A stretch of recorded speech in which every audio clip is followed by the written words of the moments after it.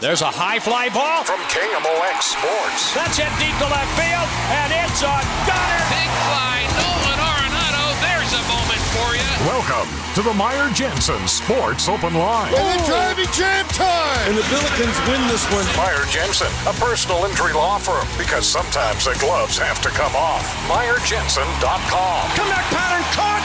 Touchdown, Kansas City. Now, Sports Open Line on America's Sports Voice, KMOX.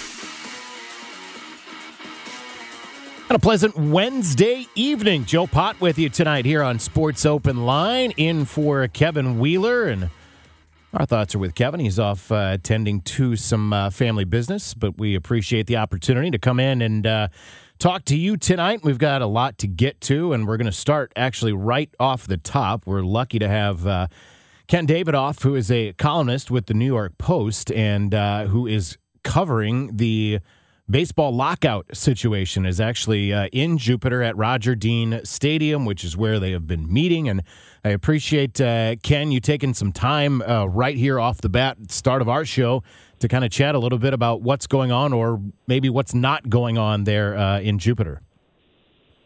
Yeah, not a heck of a lot, Joe. Quiet day today in terms of the offers exchanged. Just the teams offered a little more on the minimum salary. The big takeaway from the day was that the owners made clear in their minds to the players that if they do not get a deal done by Monday, February 28th, then there will not be a full season, and therefore they will not get their full pay. Just man, I did not think when we got to the point in December where the lockout took place, I just didn't have any thoughts that we were going to get to a point where we were talking about missing regular season games. How did we get to this point where now we're talking about the possibility of missing regular season games? Well, I think it's been a long time coming, Joe. I think it goes back to the previous collective bargaining agreement back in 2016, when within about 24 to 48 hours of its completion, the players were upset with the deal, which meant really that they were upset with their own leadership. They felt like they had been bamboozled by the owners, and they've spent the last 5 years just planning for revenge. And so I think that's why their asks are so high. And then the owners didn't do a heck of a lot over these last 5 years to try to bridge that divide. So that's why we are where we are. I don't think either side's proposals have been very legitimate in terms of getting something that the other side would really agree to. So that's why we're in this mess. And today, just I saw that you tweeted it was just about not quite 2 hours, I guess, today that the two sides were together. The big meetings last about an hour 40, okay. And then there was a smaller meeting with 2 people from the MLB side and 3 people from the MLB PA side. That lasts about half hour. And what are they getting out of what's different about the smaller groups that are the contingencies or the breakout sessions that they're not getting in the full meetings? I guess they're less formal is the best way I could put it. The big meetings are where they're actually laying out the proposals here that we're offering you, and in the smaller sessions where they just kind of talk things out a little more specifically, dig a little deeper. So what are we looking at as far as the difference between the two sides right now? If it's the one issue or just the dollar amount, like where are we at? What can possibly make things move here? Well, it is interesting if you want to be a cup half glass full. God, I'm losing my mind. Glass half full. A glass half full person. Then you can point to there really are no fundamental differences per se. It's not like one side wants some massive change of the agreement. It's just they're disagreeing on money. They're very, very far apart on money. And that's what it comes down to. Every single issue, arbitration, eligibility, revenue sharing, the minimum salary, the competitive balance tax, and on and on and on. And they're really not barely even in the same neighborhood.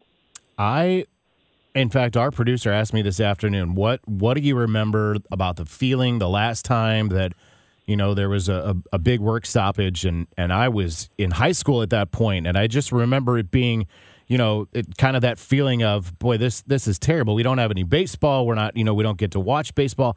I cannot imagine what is going to happen to the fan base if we lose regular season games here. I feel like that is just a disastrous outcome for both sides. That's precisely the word that Rob Manfred used a couple of weeks ago. Look, I think we've learned. I guess I'm a little older than you. If you're in high school the last time, I was just out of college.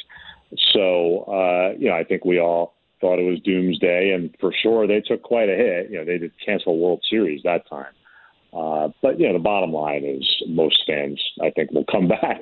I think there's a kind of that slow drip attrition that we're seeing with baseball, but I think bottom line is people talk big, but most don't act on that. And that's right. I agree with that, and I think that's probably the case as well. We don't have a McGuire and Sosa race to bring us back, though. You're right. Nor a Cal Ripken streak, right. Or a Yankees dynasty. We do have Mike Trout. We have Shohei Ohtani. We have Vladimir Guerrero Jr. We have Aaron Judge. We have a lot of exciting young players who are pretty fun to watch. I just do I think baseball is in trouble on the macro level? Yes. Of course, this doesn't hurt it. But, I'm just not ready to predict that Major League Baseball will be out of business in 10 years if they don't solve this by Monday. And I certainly hope that's not the case. And I didn't mean to suggest that. I just feel like it would just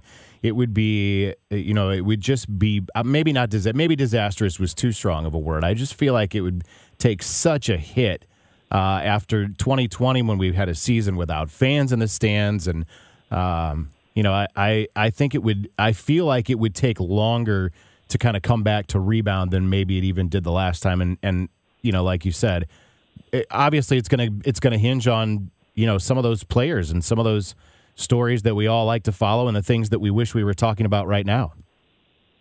Yeah, look, I respect what you're saying. I think it's fair. I just think we need a little perspective. Like, they've canceled a World Series the last time. I mean, that's disastrous. That's disastrous on every level, right? Because that's where they really make their nut financially. Sure. And just the history of what it means to crown a champion.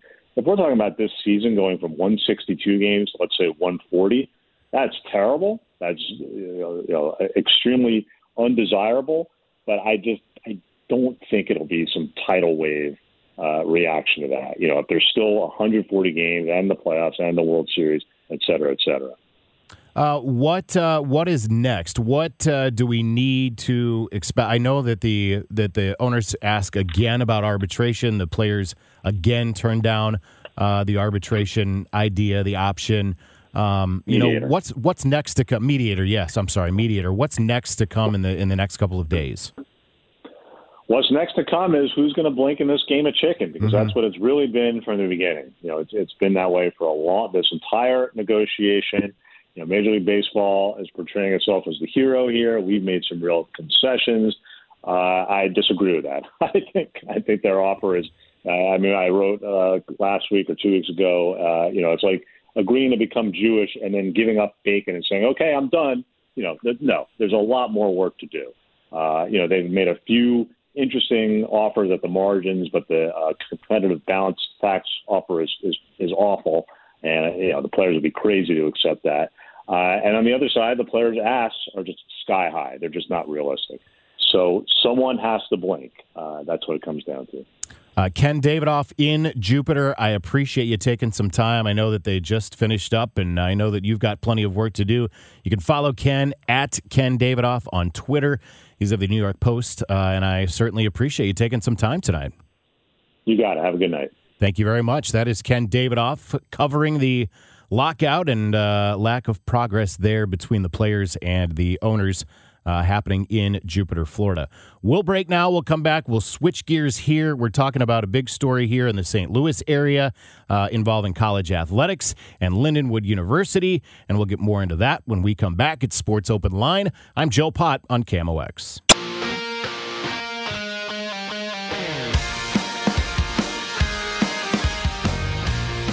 Joe Pod back in on Sports Open Line on a wintry Wednesday night here in downtown St. Louis. So we'll switch gears. We talked a little bit of the baseball lockout, which we'll get back into a little bit later on in the show. But I want to take some time and talk about big news today from the St. Louis area and from college athletics specifically. One that I have a little bit of a connection to.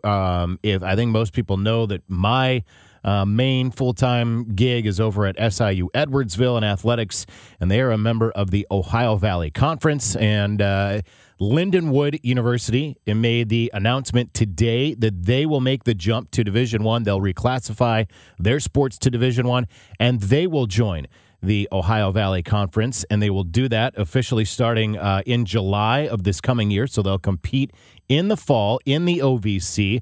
And it's my pleasure now to welcome in here to Sports Open Line Brad Walkler, who is the Vice President for Intercollegiate Athletics at Lindenwood University. And Brad, thanks for the time. And first and foremost, congratulations on the move and the announcement made today. Hey, Joe, thanks for having me on. Yeah, it's exciting. It's been a long time coming, although it feels like a short period of time. But we've been working on this for quite a while, so excited to get through, get to this point. And you know, I kind of told a lot of people today that the press conference is great. This was an important step, but now all the real work begins. Yeah, and you said it's been a long time coming, although it feels like a short time. And I think that's what maybe, you know, people from the outside looking in say, well, you know, you just got to the D2 level about 10 years ago. You know, why was this the right time? What made this the right time for Lindenwood to further reclassify?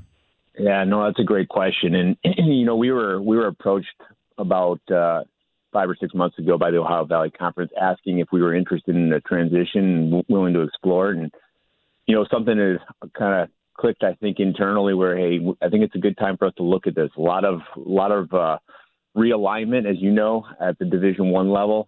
So a lot of spots are opening up as schools move between conferences. And, you know, they provide us with that opportunity. And as the NCAA constitution is changing and there's going to be transformation on a national level, probably the most ideal time to transition was now.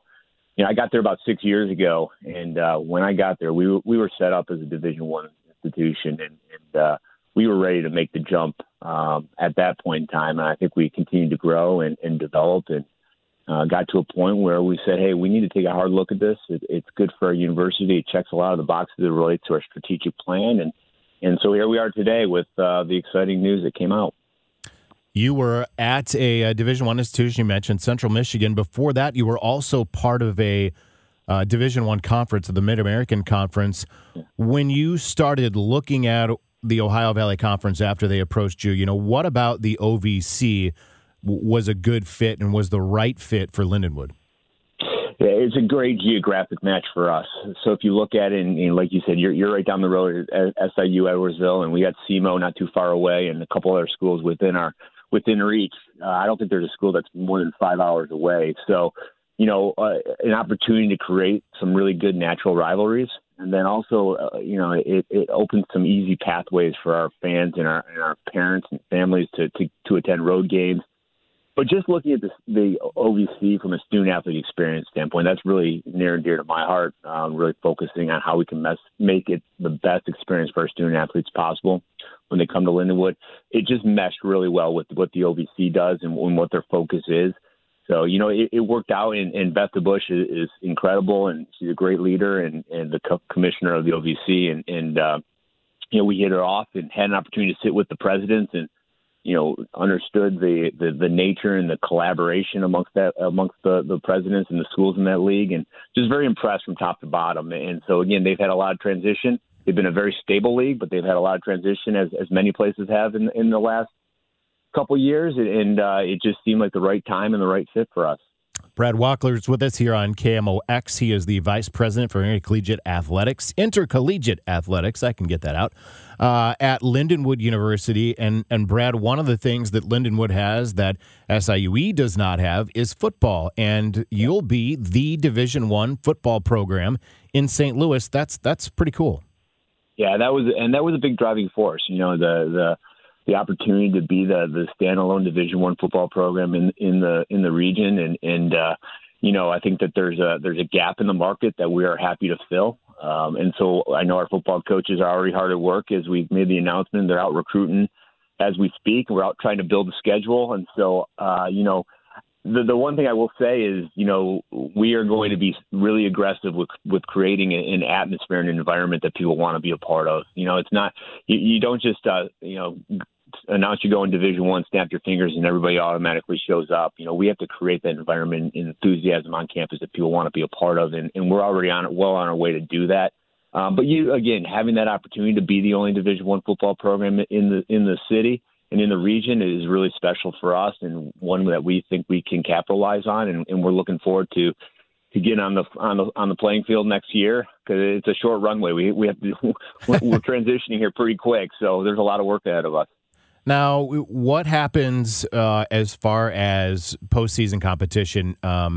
If I'm correct, you'll be able to compete for Ohio Valley Conference championships. Is that the same for NCAA postseason? Is there any kind of grace period or moratorium? Yeah. So unfortunately, there's a 4-year transition period. Okay. So we will not be able to compete for NCAA postseason for 4 years. We are fortunate enough to be able to compete for Ohio Valley Conference championships. But, and again, not to sugarcoat it, that transition is not an easy transition, especially in those first couple of years as you're trying to recruit, student athletes to your university and trying to build schedules, but as we get through it, and I know that we have the staff to do it, I'm very confident in the coaches and the support staff that we have in place here. And, I think we're going to come out on the other side of it really, really strong Division I institution. They are having some conversations at the D1 level about, is 4 years the right period of time for a transition? Should it be less? But I'm not holding my breath. So we're planning on that 4-year transition, and we're gonna have a lot of work to do during that period of time. But looking forward to it. It's going to be a lot of fun. That was something that I was there for at SAUE as well. I just wasn't sure if that was still the case because, as you said, there is constant change. You mentioned the game day atmosphere that you plan to create. I've been to games at Hunter Stadium. I've been to Highland Arena. You are already in a very good position when it comes to the facilities that your student athletes enjoy. Yeah, we're very fortunate in that regard. We have one of the best football settings that I've been to. And it's a privilege to have that facility for us to play games, especially if you come on a night game. It's a really cool environment. It's kind of sunken down and right in the middle of campus, and we've created a really good tailgating and game day experience here this past year, and we're looking to grow that, even further as we move to next year. And then Highland Arena, the same thing. Again, very Division I caliber facilities. There are some modifications we have to make. There's some upgrades that will take place from a facility standpoint, but we are definitely fortunate, and we're not behind the 8 ball by any means. With some schools that are transitioning, have a lot of work to do on the facility side, and we're lucky enough to have some really, really good facilities that we're able to compete in, and so certainly fortunate there. Brad Walkler with us here just for a minute. I don't want to take too much of your time. I imagine that you have been quite busy today. This is an exciting day. Yeah, I bet it has. And as you said, the press conference is nice and it's good to do, but you do have work to do. What are some of the things maybe that are, the first couple of things on that list that need to be checked off? Yeah, no. So the next couple of weeks are going to be busy because we're sitting down and we're meeting with each sport program individually. And we're going to talk about what that transition looks like. Every sport's going to be a little bit different. So we'll talk about, hey, where are we going from here? As I said at the press conference today, we're not doing this just to say that we were invited to the party. We're doing this to be nationally relevant, and we're going to compete for championships. So, we're going to sit down with each coach and talk about what that looks like, and it's not going to happen overnight. It's going to be a 4-year transition, but again, we're going to be right there when we come out on the other side of it. So we're going to sit down and talk with our coaches. The other piece of it is there's several sports that we have. We have a lot of sports, and we have 29 NCAA sport programs, and not every sport is sponsored by the Ohio Valley Conference. Mm-hmm. So my one job here coming up in the coming days is to find affiliate membership for some of our other sports and other conferences. I've already had great discussions with a couple conferences that I think would be a logical fit.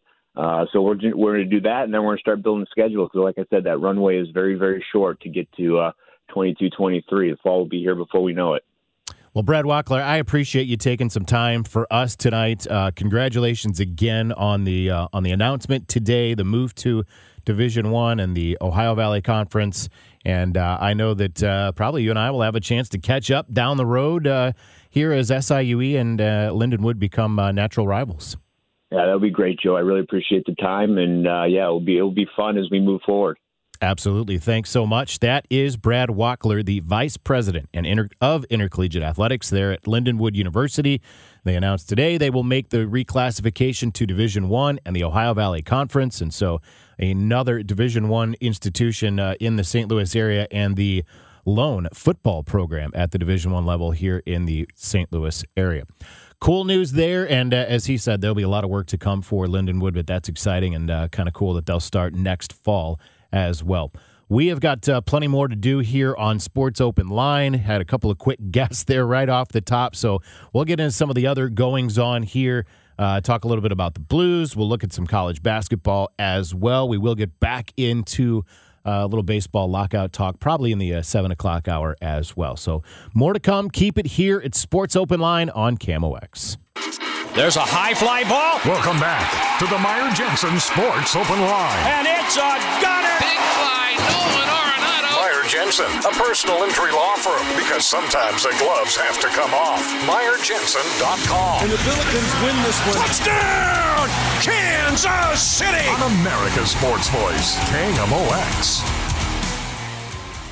Listen, it will be really nice when we have actual highlights from John Rooney and Rick Horton, and we're talking about on-field baseball as opposed to in the meeting rooms baseball. So if you missed it, we did chat with Ken Davidoff of the New York Post right off the top, talking about really a lack of production from the meetings so far. He is in Jupiter, Florida. I believe we'll be joined by Joe Sheehan, baseball writer as well, and we'll talk to him in the 7 o'clock hour. So we'll talk some more about what is going on and like I said, really what is not going on at the negotiations, because there's really not much happening. And I said to Ken, and I'll say it again, I just didn't think when we were in November that we were going to get to the point where we were going to be talking about the chance to miss regular season games. But now they're saying, as Ken said, and as I just see an ESPN alert as well, they're saying basically February 28th is that deadline, that's Monday,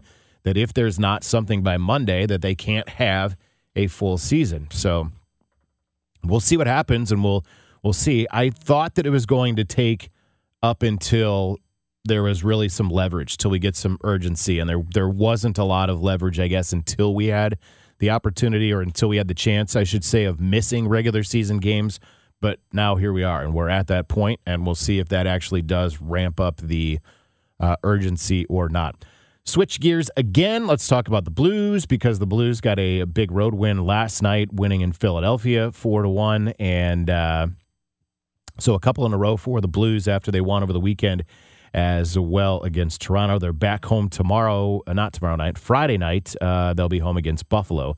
Last night, big story, the biggest story, I think, is probably that Jordan Binnington came back and played well in that game last night. 26 saves against the Flyers last night. And Philadelphia, of course, if you recall, is where he got the start, where he made his first NHL start, kind of where the Blues started making that run in 2019. So maybe it was a little good, a good bit of mojo or something there for Jordan Binnington in Philadelphia. And I'll let you listen to a little post-game sound from last night. And first up, Craig Berube talking about starting Jordan Binnington. You know, he was going to play at some point, but it crossed everybody's mind a little bit. I think we discussed it, and it was just he was going to play at some point, but he did a hell of a job tonight. You know, I thought he was active playing the puck. You know, he looked sharp all game. Third period, we weren't that great in the third, I didn't think, at the start, and he held it together for us. It's Craig Berube after last night's game. So then the question is Binnington at a point that he could get on a roll again? Well, I don't think I never did not rely on him, or listen, every goalie goes through bad stretches in this league, and I don't think that I think he's ready to roll again. Like, he had a really good game, and I don't see any going the other way. That's just me. I believe in him. Jordan Binnington after the game also obviously talking about what he's been going through and kind of bouncing back to getting to the point where he got to last night. A nice game, a nice win. Yeah, it's not how I draw it up, but it's about building that resiliency back and just taking it one day at a time and going to work and believe in yourself and you want to be there for the boys, right? And so yeah, it's just focusing one day at a time and when you get in there, just play your game. And more from Jordan Binnington. He talks a little bit about the support that he has had. Yeah, it felt good. I think the boys were happy for me, and everyone's excited. That's a great road trip. That's 7 out of 8 points, and we had a lot of fun just being on the road together, and so it's just a smooth trip, and it's a great group to be around and be successful with. So the Blues right now are a point out of second in the Central Division, and they have, I take that back, they're a point in second in the Central Division. They are one up on Minnesota in second in the Central Division. And Minnesota behind them, though, has 2 games in hand. So Minnesota has played 2 less games right now from the Blues. But they are 30-14-6, and they come home tomorrow night. They'll have the Sabres tomorrow night at home. They'll go on the road for a game against Chicago on Sunday afternoon. That's a 2 o'clock game on Sunday afternoon. And that finishes out February. March is a really, really busy month for the Blues. And they've got 8 home games in there as well. 9 home games, rather, in there as well. So it certainly doesn't get any easier, and it's always interesting. It's sort of like the quarterback controversy. They say if you have 2 quarterbacks, you don't have 1 quarterback, right? So that's kind of the question, I think, that the Blues face with Ville Husso and Jordan Binnington. And Berube said there after the game last night, he has not ever been at a point where he doesn't think that Binnington is ready to roll. But I think that you can sort of make the deduction that by starting Ville Husso and playing Ville Husso as he has, that maybe that's not completely accurate, that maybe there is some thought there that Ville Husso is the number 1. But I don't think it's a bad thing, obviously, that Jordan Binnington is playing well. I just think that it is sort of that quarterback controversy type situation, that if you have 2 goalies, you don't have 1 goalie, right? You don't have one that you can turn to and call your number 1. And that was sort of the case when Binnington sort of emerged and you had Binnington and Jake Allen going for a while. And now Binnington is the one that's at the beginning of a long contract, and you would like to be able to use Jordan Binnington as that number 1 that used more often. But at this point, playing-wise, I think that you have to play the hot hand and play the guy that's going to get you the most wins. And at least for the time being, it appears that it has been Ville Husso in that situation. 19 games for Ville Husso. He's 12-3-0 with a 1.97 goals against average. Binnington in 25 games, also 12 wins, but 10 losses, and he's got a goals against average of north of 3. So there's definitely a difference right there in the 2 goalies as it stands right now. And we'll see, can they work Binnington back in? As I said, March is going to be a really busy month for the Blues. So they're going to have to use both goalies. It's just a matter of who's sort of going to emerge as that number 1 goalie. But the Blues get the win last night. Binnington gets the win. He plays well, and we'll see where they go from here. Buffalo is up next. That's on Friday. We'll take a break. We'll come back. We'll wrap up hour number 1 of Sports Open Line here on KMOX and get you set up for hour number 2. We might even take some calls in hour number 2 tonight. So we'll make it a true Sports Open Line coming up later on in the 7 o'clock hour. So we'll finish up hour number 1 here just after the break. I'm Joe Pott at Sports Open Line here on KMOX.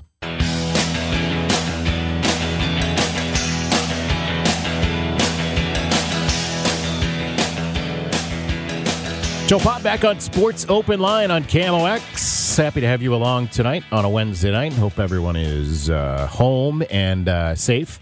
Not like me and Matt, who will have to drive later and traverse the city through the winter weather, though actually out the window here, it looks like it is slowed a little bit. So maybe by the time that we have to we have to head out. Maybe they'll have the roads a little bit more clear for us. So, again, as I mentioned last segment, and this literally is just coming out, that Major League Baseball spokesperson has said that February 28th deadline will cause regular season games to be missed if they don't meet that February 28th deadline, and that the players would lose salary if they didn't get those regular season deadlines in. And it has a little bit more specific information on some of the numbers. When we were talking to Ken Davidoff of the New York Post earlier, he was just talking to that it's, it's money. Everything that it comes down to is money. And one of the things that they're talking about is minimum salaries, and Major League Baseball has proposed a starting minimum salary at $640, then going up by $640,000, going up by $10,000 each year. Major League Baseball Players Association wants it to start at $775, and it grows by $25,000 each year. So that's where we're at as far as that goes. And it's one of those things where, as you and I look in on it, and I see $640,000, it's hard for me to relate to why we can't get somewhere in between $640 and $775. Those are the two starting numbers that we're talking about here, and that's where we're stuck. At least that's one of the issues. Some of the other issues, obviously, are the years before you get to arbitration, how long a team has control of the players, and those kind of things, but ultimately all coming down to money. And that was the only real change, though, I guess, going from that large group that Ken talked about. They met about an hour, 40 minutes, and then they were going to break and then go into those small sort of breakout sessions. And really the only change apparently came in that difference or in the offer from Major League Baseball on the minimum salary. It was originally going to be starting at $630, and now it's $640, so it's a $10,000 difference as far as that goes, as far as the offer, but it doesn't matter because they're still far away from the $640 to the $775. We are going to have a chance to visit with Joe Sheehan, and we'll talk a little bit more about that and kind of what it means, and maybe some of the other issues that are on the table there. But ultimately, as we said, it does come down to money. It comes down to money in all of these situations, and it's going to come down to money if they start missing games, because then it's going to come down to revenue being lost for the owners. It's going to come down to salary being lost for the players, and I, again, think that maybe that's where the urgency kind of kicks in sometime in the next 5 days before we get to that February 28th deadline, that they start realizing, and as Ken said, one of them has to blink. One side has to blink. There's another cool article that I actually ran across on The Athletic as well that Ken Rosenthal did. Matt Carpenter apparently reached out to Joey Votto to help fix his swing or help fix kind of what was bothering him. He said he was really seriously considering retirement. So that was interesting. I thought that he went to Joey Votto, and Joey Votto obviously is just renowned for his preparation, his training. I read somewhere one time that he actually practices fouling pitches off. He actually practices like spoiling the pitch. So it's not even a matter of, yes, I'm trying to make contact to get a base hit. He's trying to make contact and foul it away so that he can see another pitch that he likes better that he can actually put into play. But that was something that they detail there, that Matt Carpenter is actually talking with Joey Votto kind of about how he has kept himself where he is, kept himself in the shape he has, and kept himself in the game. Carpenter is actually... Joey Votto is 37. I don't know. Carpenter's really close to that age as well. But so reaching out to kind of one of his contemporaries there, but also an adversary as far as on the field goes to kind of fix his swing and fix what's ailed him. We'll get into more baseball talk in the 7 o'clock hour, probably really, really quick in that 7 o'clock hour, or fairly quick in the 7 o'clock hour. We'll visit with Joe Sheehan. We are going to open up the phones a little bit, make it a true sports open line a little bit later on as well. We'll talk a little college basketball as well, I think, as we get along here on a Wednesday night. Keep it here on KMOX. It's Sports Open Line. I'm Joe Pott.